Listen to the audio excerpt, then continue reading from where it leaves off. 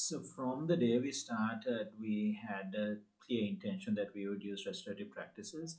This is because as parents, from shortly before the time the child was actually born, we had made a commitment to not use any kind of punishments nor any kind of reward, because a reward is just a punishment backwards. So saying, I'll give you this chocolate if you do this is the same as saying, if you don't do this, I will not give you the chocolate.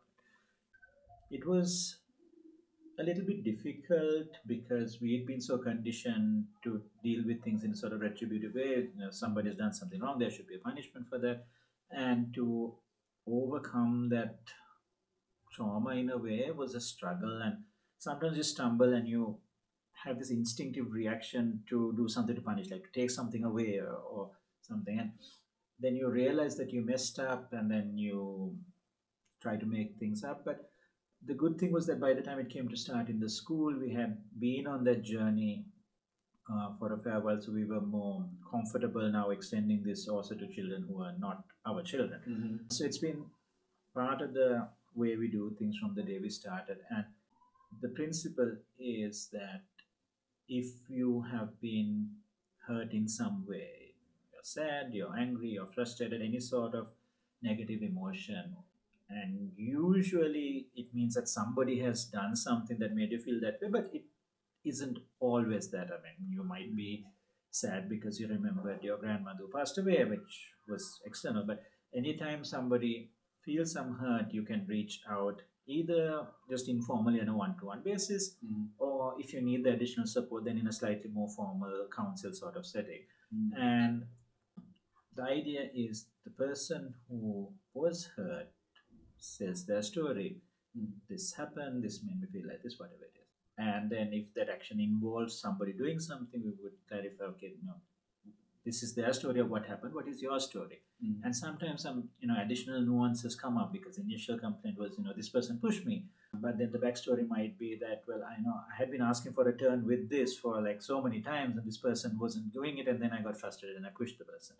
So then if something like that emerges, it then goes back to the other person to also think, okay, now you have heard how this person felt when they asked several times and you hadn't responded to them. How do you feel now after hearing that? So we go through understanding our feelings, others listening to the feelings, and then the question is, now that we understand what has happened and the emotions or feelings around it, what do we think should happen in order to make things right?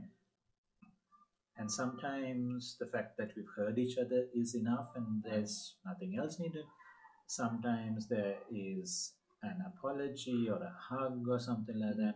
Or sometimes there is some kind of reparation mechanism. Okay, you broke this, you should replace it or something like that. But unless there was some, I don't know, very deliberate intent on the person to break or damage something, usually doesn't go to that reparation level.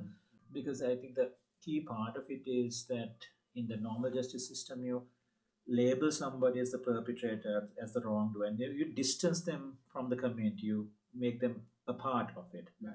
And in the restorative process, we don't do that labeling. We just acknowledge that harm has happened. Different people may have contributed in different ways to this, either in terms of doing something or in terms of not doing something.